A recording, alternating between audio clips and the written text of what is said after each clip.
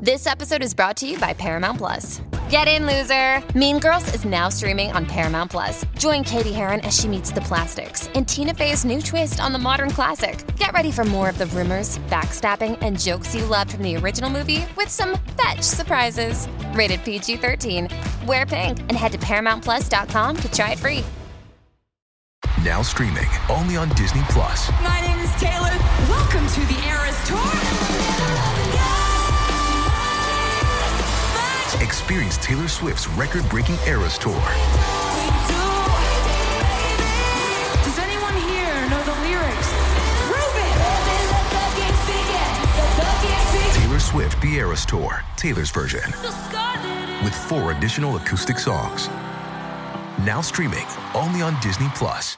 With Lucky Land Slots, you can get lucky just about anywhere. Dearly beloved, we are gathered here today to... Has anyone seen the bride and groom? Sorry, we're here. We were getting lucky in the limo and we lost track of time. No, Lucky Land Casino, with cash prizes that add up quicker than a guest registry. In that case, I pronounce you lucky. Play for free at LuckyLandSlots.com. Daily bonuses are waiting. No purchase necessary. Void where prohibited by law. 18 plus. Terms and conditions apply. See website for details. Hello, everyone. I am Ben Johnson, and this is the Perpetual Chess Podcast. Perpetual Chess is a weekly interview show where top chess players, authors, content creators, and accomplished amateurs discuss their careers and share stories and chess improvement tips.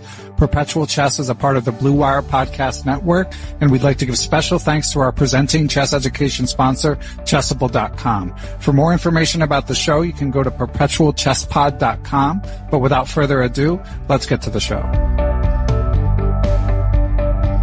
Hello, everyone, and welcome back to Perpetual Chess. We are here for a bonus pod. We are joined by an old friend of the podcast. He is a Chessable author of the Trompowsky Simplified and the Leningrad Dutch, and the author of the fantastic book, The Anon Files. One of my favorite chess, especially sort of modern chess history books, but books generally. And I interviewed our guest about that book a couple years back. You guys should go check it out in the archives. And definitely, if you like the backstory of top level chess, highly recommend the book as well as our prior interview.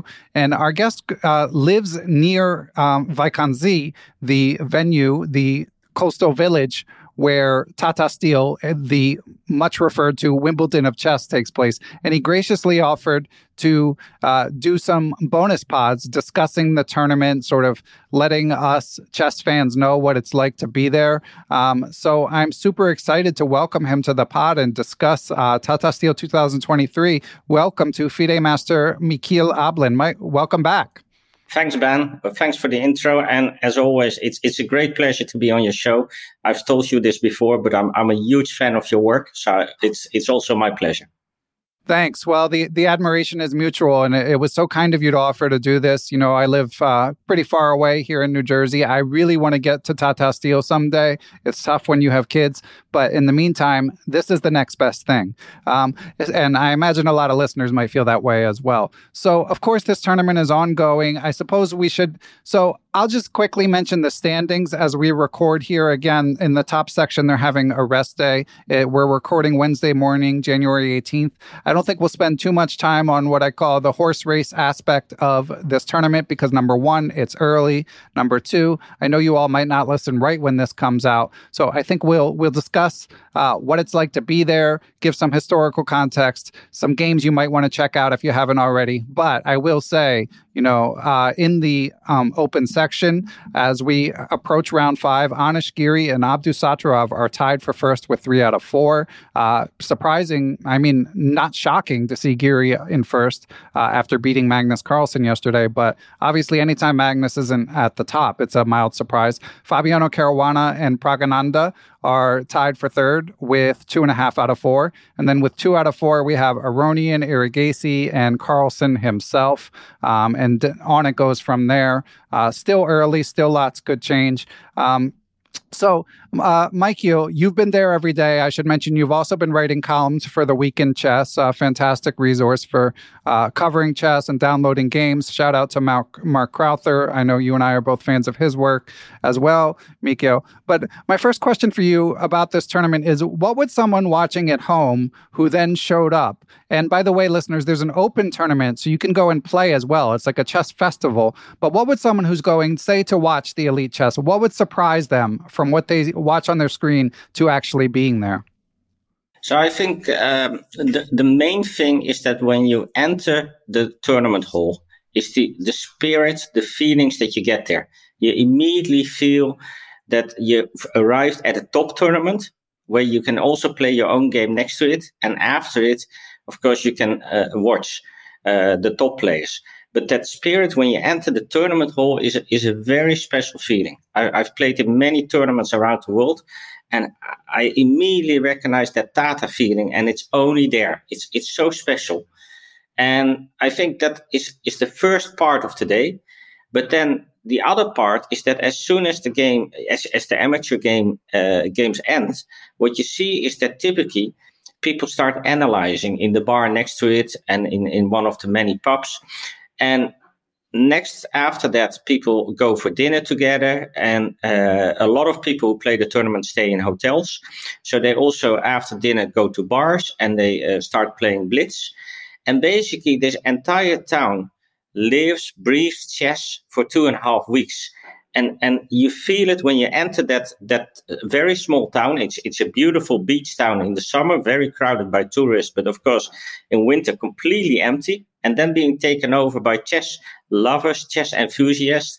And it's really about that feeling that you will not get online. There, of course, you get fantastic commentary. You see the exciting games. But being on the ground, it's that atmosphere that makes it so special.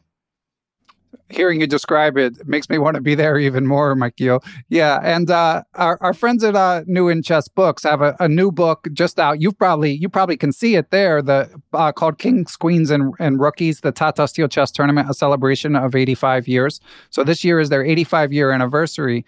And I was reading some of the excerpted materials. I haven't gotten my hands on the book yet, but Erwin Lamy wrote a beautiful intro. And yeah, he describes when you're driving into the town, you see like banners of chess pieces. And my understanding is it's sort of like a beach resort town, but that's only in the summer. And as he jokes, no one goes in the summer. So I can only imagine that there's just chess players everywhere there in January. No one's going there in winter, is I think what you right. mean. Well, no chess players go in the summer, and no regular civilians go in the winter. Yeah, exactly. No. And the weather was just horrible last week before the tournament started. It was stormy and windy. And everyone joked, including Anish Giri, Wijk aan Zee is ready for the chess players with this weather. Yeah, that's funny. Yeah, it's an indoor sport, so we might as well have the bad weather. Yeah, sometimes when I'm playing in a chess tournament, if the weather's bad, I'm like, well, yeah, if it was going to be bad, now is the time. Now, something else that Erwin mentions in this intro is that, again, there's a hotel where a lot of the players stay. And he says back in the day, even the top players would be congregating at sort of the hotel bar. You could see them doing postmortems late at night. I'm sure there's some legendary stories about some of the top players who enjoy the nightlife a bit. But he said that as chess has become more professionalized, you don't see that as much. But I am curious, Mikio, you have, from having written the Anand Files, having been in the chess world, being a strong player for so many years, you have personal relationships with some of these players. How much are you seeing of the top players? And then, for example, I know Anand's there helping some of the Indian players. Have you had a chance to talk with any of these players? Yeah, I mean, you do see them actually. So I think in the old days, some of the players in the A group were not in that sports mind that we have nowadays, as being as fit as possible and really being prepared for your game. So there are stories of players in the A group who would get drunk in the bar and barely find back their hotel. And I've seen that even as maybe 15, 20 years ago when I was also visiting the tournament. Those days are definitely over. But what you still see is that a lot of these players like to go out for dinner to one of the restaurants. So, and Wijk aan Zee is a small place. There are maybe 10 restaurants, of which there are 3 or 4 where typically the top players go.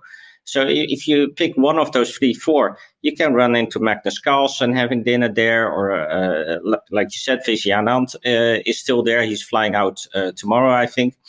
And any of the other top players. Occasionally, you see them being approached by chess fans for autographs. But most of the time, people leave them alone. They respect their privacy. It's also their time for a proper dinner. But of course, it's nice that you sit in the same restaurant as them, and that already gives the special feeling again. So in that sense, you still see the top players also at night, but then usually after 9 o'clock or so, they disappear. I think on the other hand, there are a lot of seconds in Wijk aan Zee, and I've heard the names. But of most of them, so I know Jan Gustafsson is there. I think he's now working for Anish Giri. Rames is there. Rustam Kazimjanov, he's working for Abdus Satorov. Who else? Srinath Narayan is there. Peter Heine Nielsen. And most of these people, you just don't see. They're kind of locked up in their hotel rooms, working non-stop. And the only other thing they do is, they join their player for dinner. But other than that, they don't come to the tournament hall at all. They watch from the hotel room, or even they take a few hours to nap.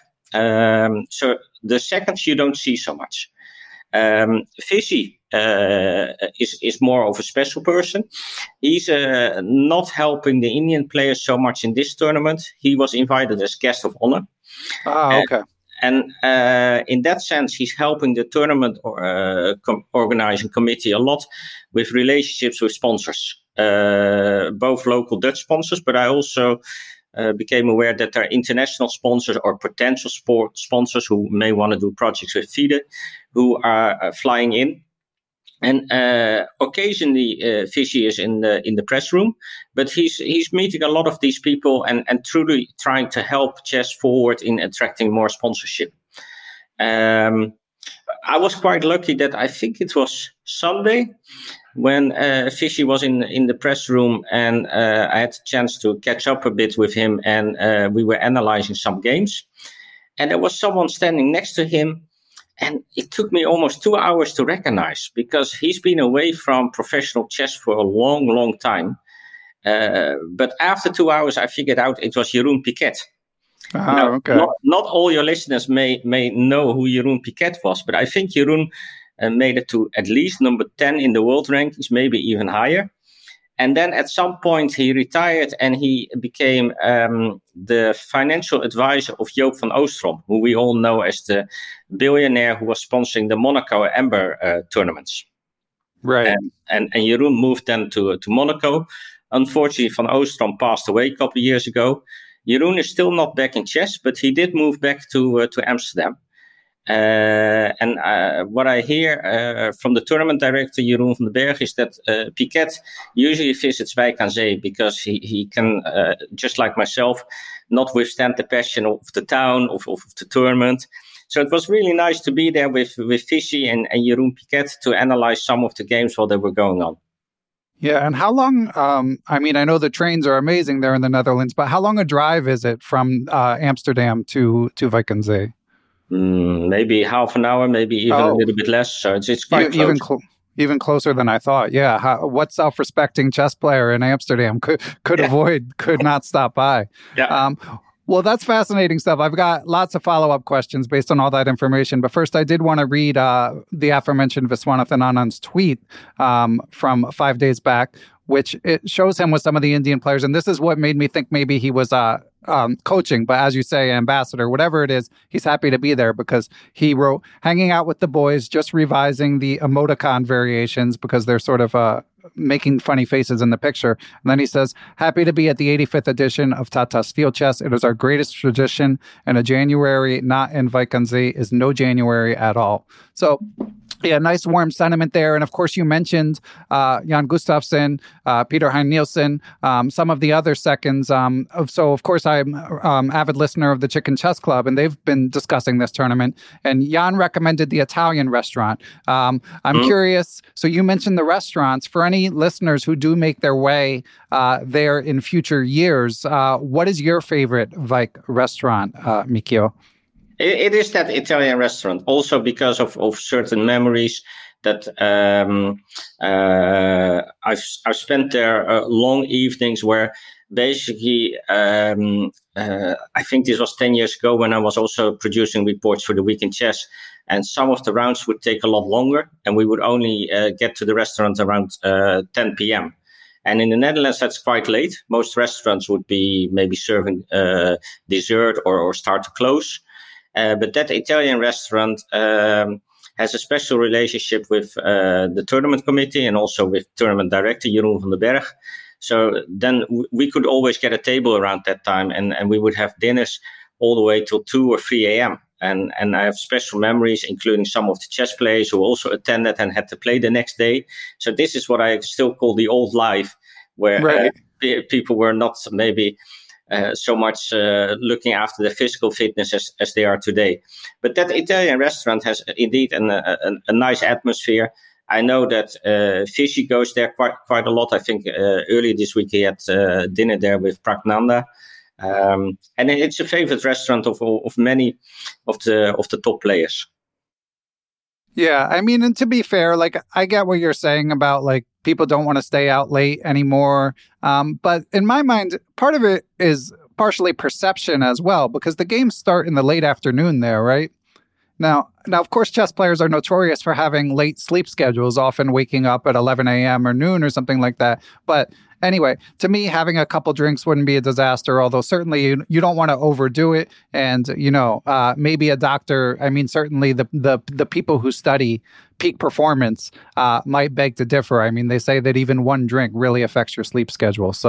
But anyway, I do get a bit nostalgic for the older days hearing you discuss it. No, and I think the amateurs are still very much treating it that way. Yeah, they see it as their holiday, and they definitely enjoy the nightlife as well.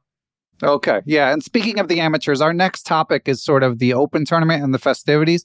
But Mikio, we do need to take a break and hear from our sponsors. So thanks. This has been amazing already. You're making me wish I was there. But anyway, we'll be back with more in a minute, listeners. Perpetual Chess is brought to you in part by aimchess.com. AimChess has an algorithm that gathers your games from the major sites like chess.com and Lichess and gives you actionable intel based on the patterns it detects. It can be how you do with certain openings, what aspects of the game you excel at versus need work at. And guess what? AimChess has a new feature that you should check out right now, just in time for the new year. You can check out your year in review for 2022. You just enter your username and it gives you how many hours you spent chess, how many games you played, how you did with various openings. Lots of fun facts that the algorithm is able to gather. So be sure to check out aimchess.com. If you decide to try out subscribing, use the code Perpetual30 to save 30%. You can also use the link in the show description to try out aimchess.com. Hey, it's Kaylee Cuoco for Priceline. Ready to go to your happy place for a happy price? Well, why didn't you say so? Just download the Priceline app right now and save up to 60% on hotels. So whether it's Cousin Kevin's Kazoo Concert in Kansas City, go Kevin, or Becky's Bachelorette Bash in Bermuda, you never have to miss a trip ever again. So download the Priceline app today. Your savings are waiting. Go to your happy place for a happy price. Go to your happy price, Priceline. And we are back. And as we alluded to, there's a big open tournament. So anyone interested in attending could come in a future year. I should say, by the way, this should be obvious, but I'm not affiliated with Tata Steel as we sit here and do this infomercial for them. Just a chess fan, no more, no less. But anyway, this question is from recent Patreon sub Roy Lopes or Lopez. I'm not sure it's spelled Lopes, obviously very close to a famous chess name. So I'm also not certain, Roy, if that's your real name. I believe he's from Brazil. But anyway, send me some nice messages and thanks for supporting the pod, Roy. And he wrote, how does the average age of the players look this year compared to previous years where you've witnessed it? Are the youngsters taking over in the Vike Open section as they are in so many other tournaments?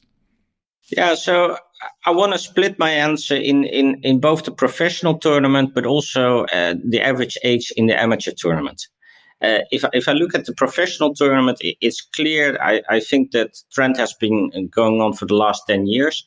That top players are getting younger and younger. And I think definitely this year, Wijk has a fantastic field of different kind of playing styles, different kind of players in terms of where they are in their professional career. And it's a real clash, what you see now. With also some of the youngsters moving up in the top of the field after 4 rounds, which could easily change again at a later stage. But so far, you see that some of the more what I would call arrived players are struggling a bit. And that gives, I think, another good dimension to the tournament. At least I look forward to all these games and see how they fight each other and how they come up with new creative ideas.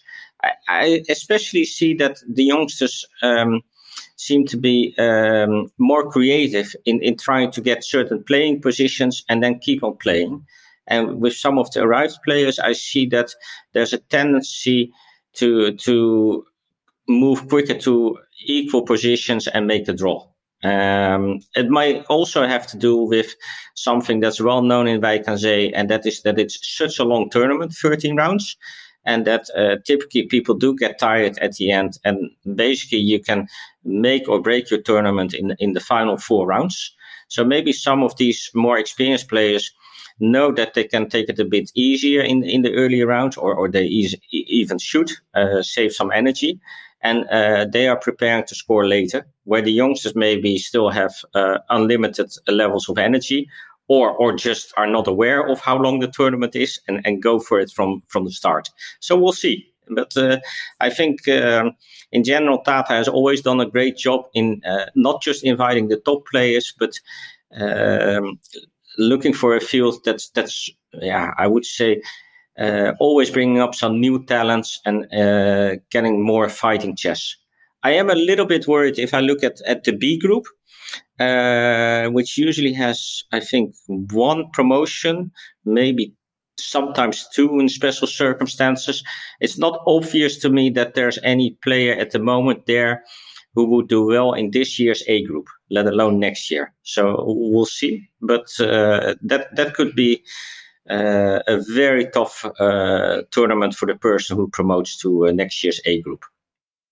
Yeah, and for listeners not familiar with how it works, so there's the top section, which is the one that Magnus is playing in, and obviously rich history with many world champions. But in the challenger section, the top finishers then get to play in the masters section every year. So in a sense, to graduate, or at least to step up their level. I believe Gukesh won the challenger section last time. And yeah, some of the people, there are some young star players in the challenger section. Abhi Mishra from the United States, Aline Robers, who had a beautiful win against friend of the pod, Erwin Lemie. Sorry, Erwin, but I'm sure even though you would prefer to win, at least it was to a top young Dutch player, top woman number 1 already and 17 years of age. And Ramesh Babu Vaishali, Prague's sister, who, when I interviewed Jakob Aagaard, he, of course, raved about her talent.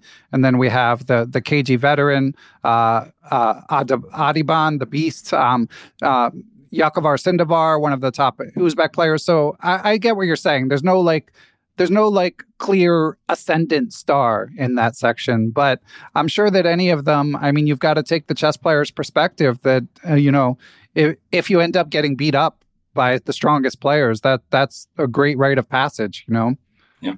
By the way, you mentioned Erwin, and Erwin Lamy is a good friend of mine. And there's something very special that I saw happening this week. All of you may know also when you watch some of the live broadcasts that when one of the top players loses a game, they tend to be very pissed off and frustrated. And in the press room, normally you can barely talk to these people. Yeah, they immediately run out and they're gone. Magnus, when he lost yesterday to Giri, was you could tell from his face that he was very frustrated and disappointed. And it's incredible that he composed himself before giving an interview for Norwegian TV, where it looked like he was still reasonably okay with the defeat. But immediately after that, he stormed out and he was gone. And this is with many of the players who lose a game. Even worse, if you lose 2 games in a row, then it's a very bad thing. But Erwin had a very bad start of the tournament. And yesterday he managed to win a game, but even there he started out against Mishra from a very bad opening position. And at some point, Erwin lost his game to Eline Roebers, and Eline played fantastically. And of course, Erwin was also devastated, frustrated with his own play. And he comes into the press room, and someone, I'm sure by mistake, asked Erwin, can you do an interview? Now, of course, this is almost an insult when someone has lost so horribly. And Erwin, with a big smile, says, well, I think you better ask Eline. And good way to handle it, yeah. Yeah, and I thought this was such a gentleman, nice way of handling the situation that was really nice. Yeah, and listeners, any listeners who have not heard the entire 300 episode plus back catalog, definitely I recommend my interviews with Erwin Lamy. He's a classy guy, and as someone who's been one of the Netherlands' top players for many years, but also been the second of Anish Giri, I'm assuming you say Jan is there helping Anish. I'm assuming that's because Erwin is in the challengers section, but he has a unique vantage point as both a top player and a second. So he's knows well read and knows a ton about engines and the list goes on. So let's follow up a little bit more on what it would be like for someone to attend Michiel, because I have read that it's a festival. Now, when Sunway Sitges was happening, another top European tournament, obviously doesn't have quite as long a tradition as Vikonsé, but on social media, you see a lot of the events, the, beer making classes or table tennis tournament or whatever it is that they're doing. And obviously it's in South Spain, so weather looks beautiful, etc. Now, I did read that it's a chess festival there in Vik, but I'm not as familiar with what the events are. Could you shed any light on that, Michiel? Yeah, so there's not like a single amateur tournament. There are different formats. It starts with a weekend. Then I think there's a 7-round tournament, and then it ends with a 9-round tournament. And you're only allowed to participate in one of the 3 tournaments because there are too many people who want to play, too many registrations. So you need to make a choice. And I forgot to answer earlier the second part when we talked about age span. Right. Yeah, but what you see is that in these amateur events, in the first weekend, because it's a weekend, the average age is much lower, is a lot more young people than in the first week, which we're in now. Simply because a lot of the young people have to go back to their studies or to their regular jobs again. So they only play the first weekend the tournament. So if you're looking for a tournament with a lot of young energy, then that's definitely a great tournament. And I ran into a lot of people from that we know from the chess world who were also participating. So I saw the CEO from Chessable. He was, for example... Right, yeah, Geert was playing. Yeah, Geert, he was playing in Group 6 or something. I saw Peter Doggers from chess.com.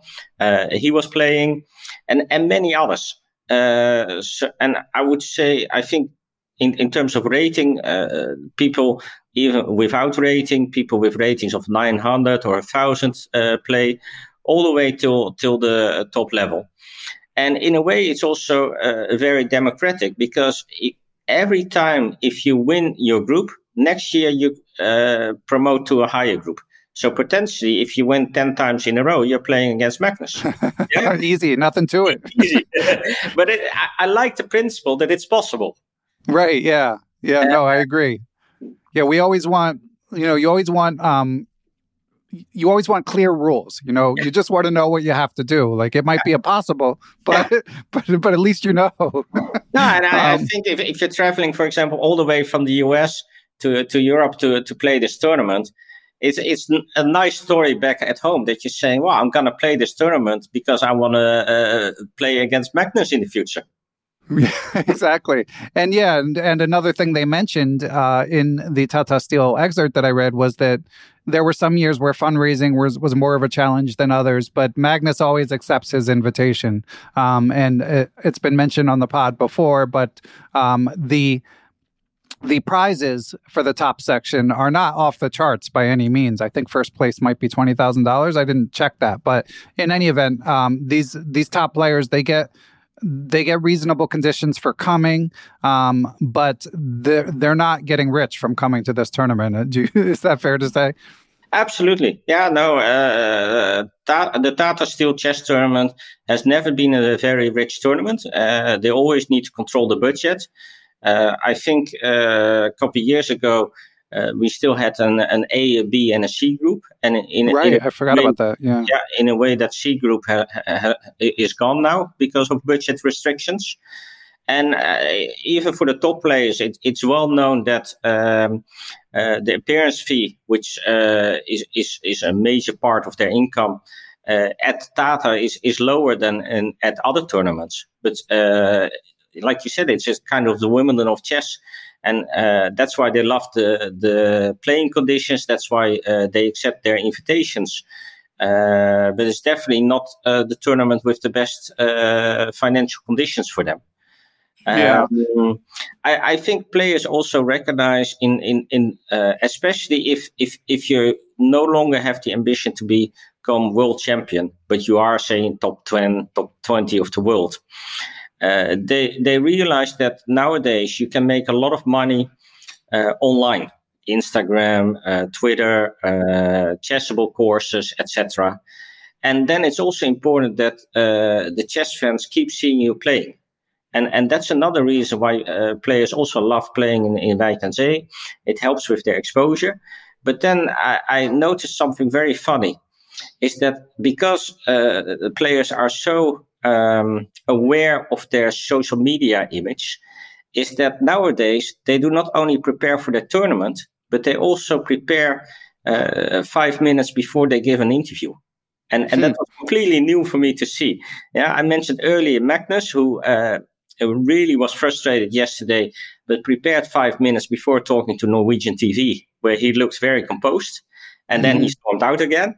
But the same is with Anish Giri, for example, who always checks first what the engine says, or checks with me in terms of what were the key points in his game.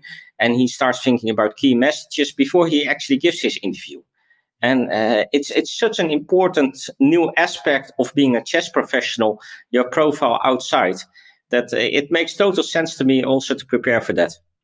That's fascinating. And of course, Giri is amazing at it. I mean, I've mentioned many times, he's very funny on Twitter, but he's also clearly just like a very savvy guy, so. Absolutely. Yeah. Yeah. Interesting stuff. Okay. Well, Michiel, this has been amazing. I do want to take one more break, and then I do want to talk a bit about the actual chess games in the top section, because there have been some beautiful games. This is audio only, so we're somewhat constrained, but when we get back, we'll point you towards a few games just in case you missed them. Perpetual Chess is proud, as always, to be brought to you in part by Chessable.com. Chessable, of course, is known for their Move Trainer technology, which utilizes spaced repetition to help you remember tactical patterns and opening sequences. They have a huge library of courses for whatever aspect of your game you want to work on. Some of their new courses include a course on the Tarrasch defense to d4, which is a good choice if you're looking for a dynamic opening against 1d4. It's by Super Grandmaster Jordan von Forest. Speaking of Super Grandmasters, former world champion and legendary trainer Rustam Kazimjanov has a course out on the C3 Sicilian. If you're newer to chess, be sure to check out friend of the pod, I am Andras Toth's 1D4 for beginners. And of course, they've got tactics courses too. They have stuff you can check out for free. So if you have not already, make sure you go to Chessable.com and keep an eye on their ever-growing supply of quality chess courses. What if you could have a career where the opportunities are as vast as our nation, where it's not about mission statements, but a shared mission? At U.S. Customs and Border Protection, we go beyond to protect more than borders. From ship to shore, air to ground, cities to local communities, CBP agents and officers are keeping people safe. Join U.S. Customs and Border Protection and go beyond for something far greater than yourself. Learn more at cbp.gov/careers. And we are back. And Mikio, you've been writing, as far as I can tell. I was playing a tournament this weekend, so I caught up on the games as best I could, but I haven't been watching the broadcast the way I normally would. But I know that you've been writing recaps kind of focused on the chess for Mark Crowther's The Week in Chess website. So I'm curious if you have favorite games or overall impressions from the chess games you've seen in the top section especially. Yeah, I think it's been a very fighting chess tournament. There's a trend that Magnus started 10, 15 years ago not to do quick draws, like we used to know from, say, someone like Anatoly Karpov, who did that a lot. Magnus would play on and on. And I think that's a trend that you see now with all the young players. It feels like they're not nervous at all, no matter who they're playing against, except maybe when they play Magnus. But even yesterday, when you saw a beautiful win by Praggnanandhaa against Ding Liren, you just see him pressing a very small advantage in an endgame from around move 30. And only around move 60 or 70, it converts into a full point. And I was very impressed by his stamina, he kept on pushing and creating new chances. And maybe it's not easy to appreciate such a game if you just play over it. I think you need a coach or a trainer to explain it, or maybe a nice write-up in a chess magazine. But I was very impressed with how he managed to keep on putting the pressure. Yeah, that's an important skill. I mean, that's Magnus's calling card, of course. So to see one of the young upstarts emulate that, and against Ding, against absolute legend, I have to say it's hard to choose my favorite game that I've seen, but I think it probably is Ding's round 1 win against Gukesh as black. Did you get a chance to check that game out, Mikio? Yeah, that was a Queen's Indian. Where basically Gukesh gave up his pair of bishops and then applied the wrong concept. It's funny that I discussed this with Anand, and basically I asked him the question: do you still can you see differences in terms of style between the different young players? Because I struggle with that. And the reason I struggle with that is that in the old days, Tal was known for attack and sacrifices.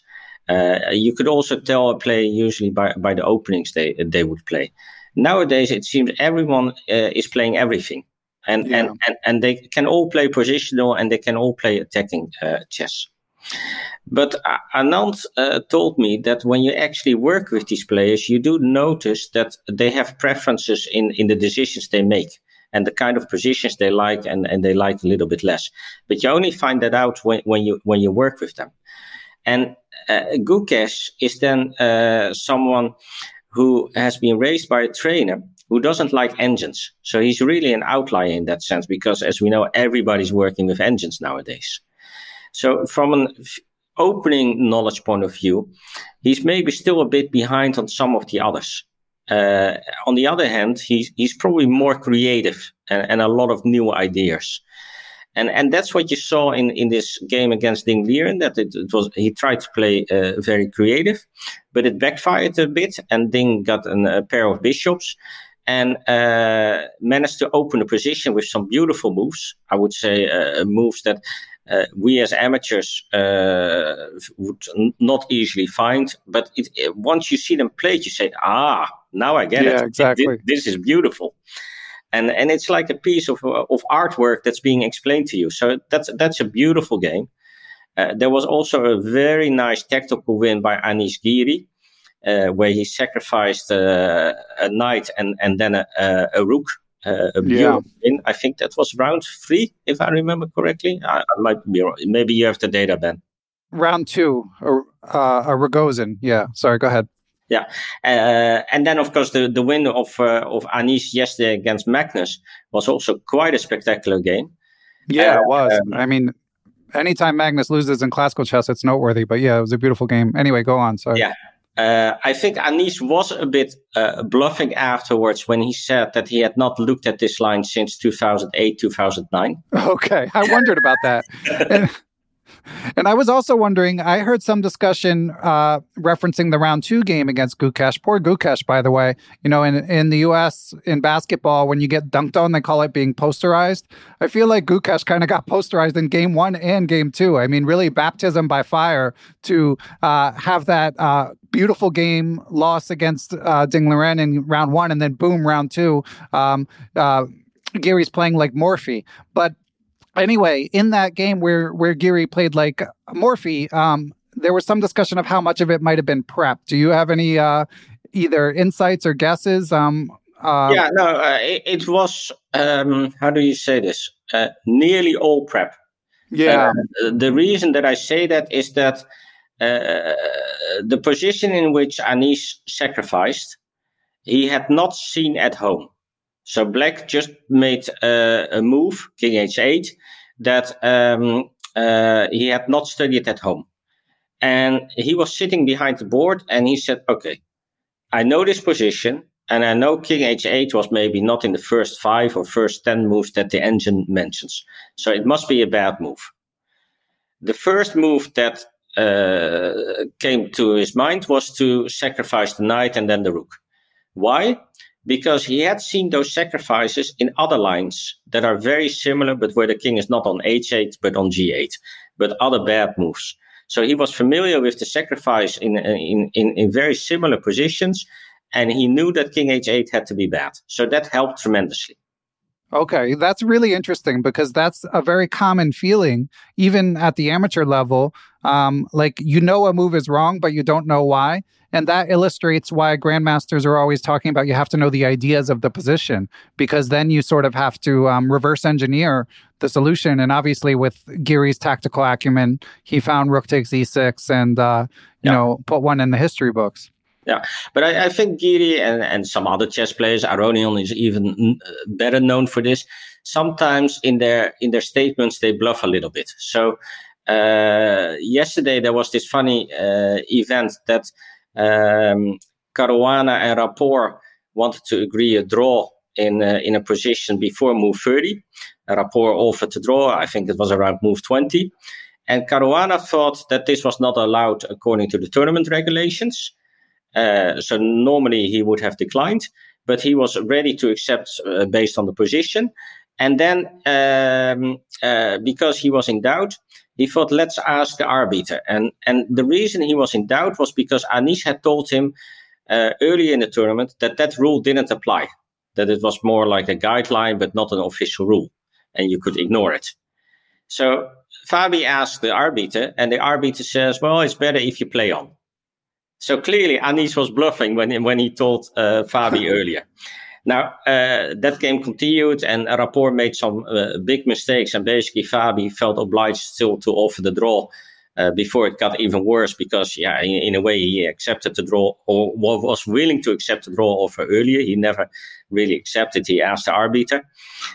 So that's why in the final position, you see a clear advantage for him And he still offered a draw because that's the gentleman thing to do if you want to accept a draw earlier. But I thought the example of Anish sometimes bluffing is clear. So he's a troll not just on Twitter, but in real life as well. yeah, he likes to make fun. Yeah, but that's a classy move by Caruana for sure. Admirable. And I mean, obviously he does it just because he's a nice guy. But honestly, I feel like it's better, like whatever, even though he's competing for first, he's only half a point back from the lead. But whatever extra value you get from that half point, like the value of being, respected by your peers and your fans and known to be a good sportsman, greatly exceeds that half a point, in my opinion. Yeah.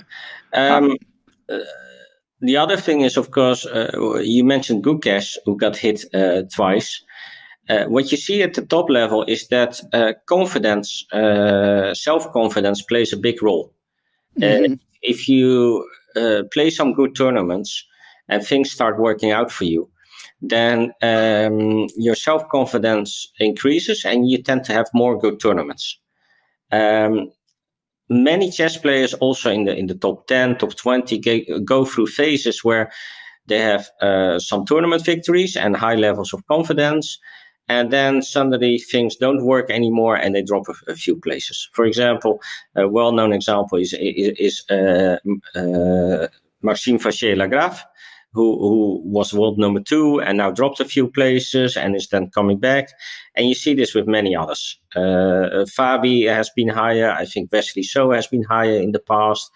And with Gukesh, it's a bit similar. I think since the summer, he had some results which were a bit disappointing. So he's in this phase where he lacks maybe a bit of self-confidence. And then if things start off badly in Tata, you become a target. So you can count on that the rest of the tournament will be quite tough for him. But at least he made 2 solid draws now. So that helps a lot. But confidence definitely plays a role. And it can, if you play one good game, it can suddenly be back. And if you play one bad game, it can also be gone. And that's what you saw basically with Vincent Keimer. He lost to Magnus in round 2, I think, or round 3. And it was a game where Keimer really lost from himself.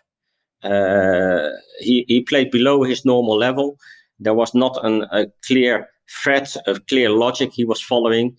And he was making it way too easy to Magnus. And he was also very disappointed with himself. And for him, it's now also the challenge to turn that around. And you saw that even yesterday, his opening was very flat, not inspired. So I think the rest day is coming at the right moment. And I look forward to what Vincent is going to do in the rest of the tournament. Because just like the others, he's a great talent. But he's had now this setback. And you lose a bit of your self-confidence in such a tough field. And that can be a very dangerous thing. Yeah, it is interesting to see these tests that these youngsters have to go through. So, Michael, as we look to wrap up, I'm going to demand that we plug your Chessable courses before we go. But is there anything else you would say in closing about the tournament? And of course, I would love to do this again on, I believe, there's a few more rest days, but maybe one more rest day as we get to the home stretch. We can cover the tournament a bit more. But anything to add before we plug your Chessable courses? Well, what I love the tournament. It's clearly all about the passion for the game. And in that sense, I would say if we're going to do another podcast, people, please try to find me on Twitter and just ask me the questions.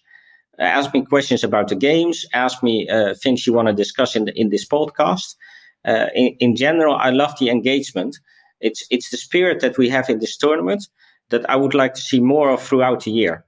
And it's the engagement as a chess community where I think we can still work on. And whether it's Chessable or Twitter, I usually try to respond within 24 hours. And I think I look forward to the rest of the tournament. There's a lot of fighting going on. I have very high hopes of Abdusattorov. I think Abdusattorov, sorry, mispronunciation. I think he has a fantastic trainer in Rustam Kasimdzhanov. I'm very impressed with the 2 games he's won. I think the first one he won in a difficult rook ending where Rapport made a mistake.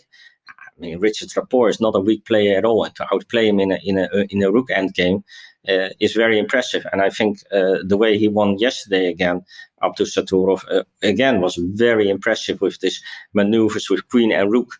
So if you want to play over another game, that is maybe also a very nice one to play out on a board with pieces, set them up at home, and see how he managed to do that. The engine will probably show that there are a couple of moments where Black could still keep the position in balance, but overall I thought the pressure is still on, and if you try to defend such a position with Black, it's probably hopeless. So very impressive. So I'll look forward to what's going on there. But I think also in the challenges, there's so much going on. Of course, I'm looking forward to Eline Roemers, how she's going to continue to perform. Before we started this, I had a look at her game, and she's already clearly better against Dutch fellow man Thomas Beertse. So let's see how she will, but she's clearly a huge talent.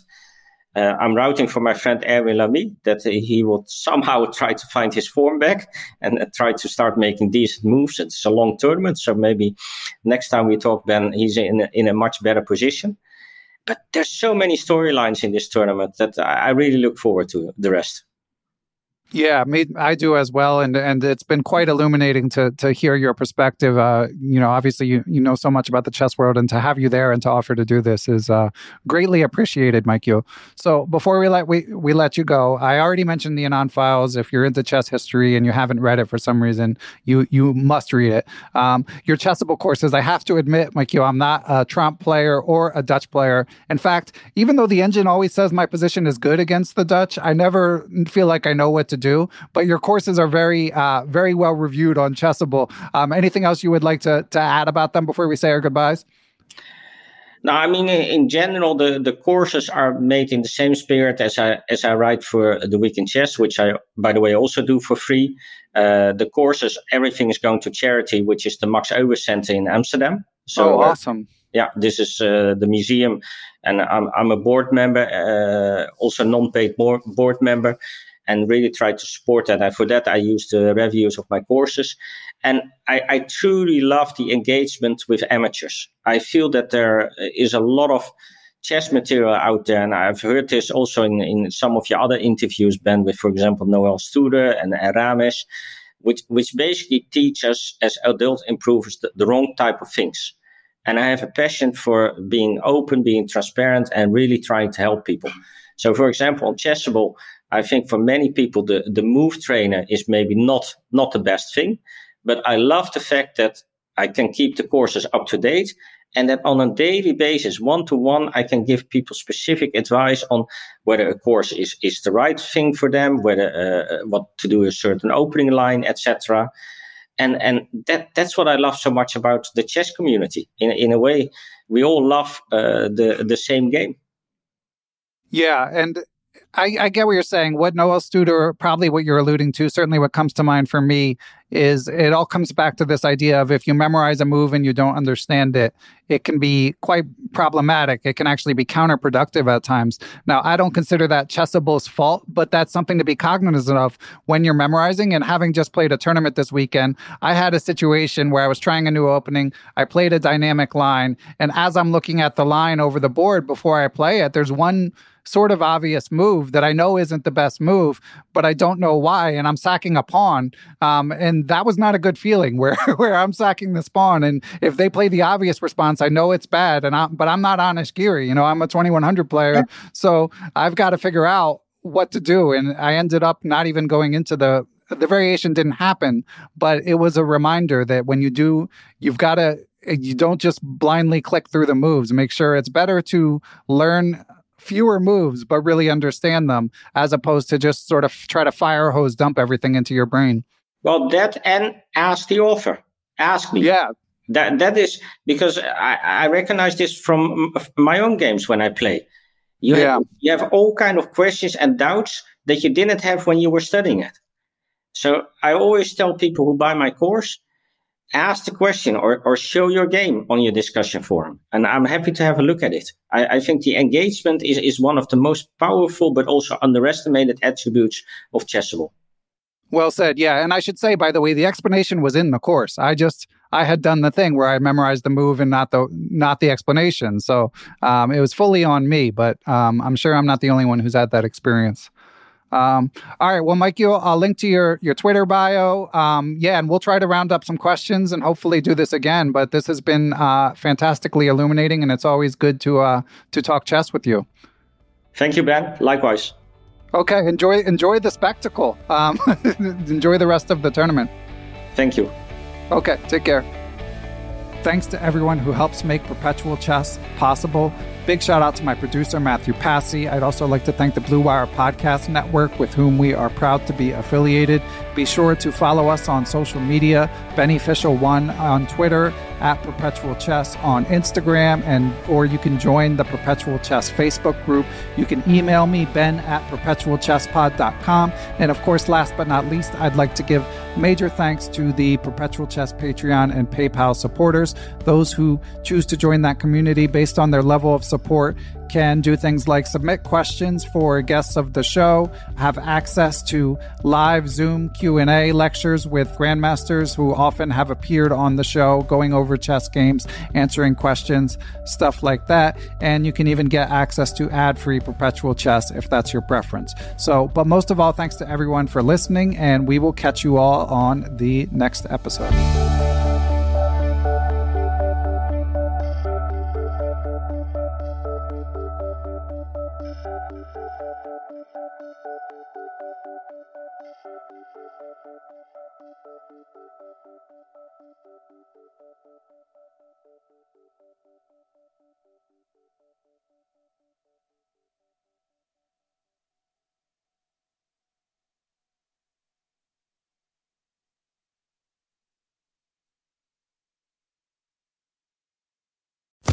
Sports Social Podcast Network. Hello, it is Ryan, and we could all use an extra bright spot in our day, couldn't we? Just to make up for things like sitting in traffic, doing the dishes, counting your steps, all the mundane stuff. That is why I'm such a big fan of Chumba Casino. Chumba Casino has all your favorite social casino-style games that you can play for free anytime, anywhere with daily bonuses. That should brighten your day a little. Actually, a lot. So sign up now at ChumbaCasino.com. That's ChumbaCasino.com. No purchase necessary. VGW Group. Void where prohibited by law. See terms and conditions. 18+.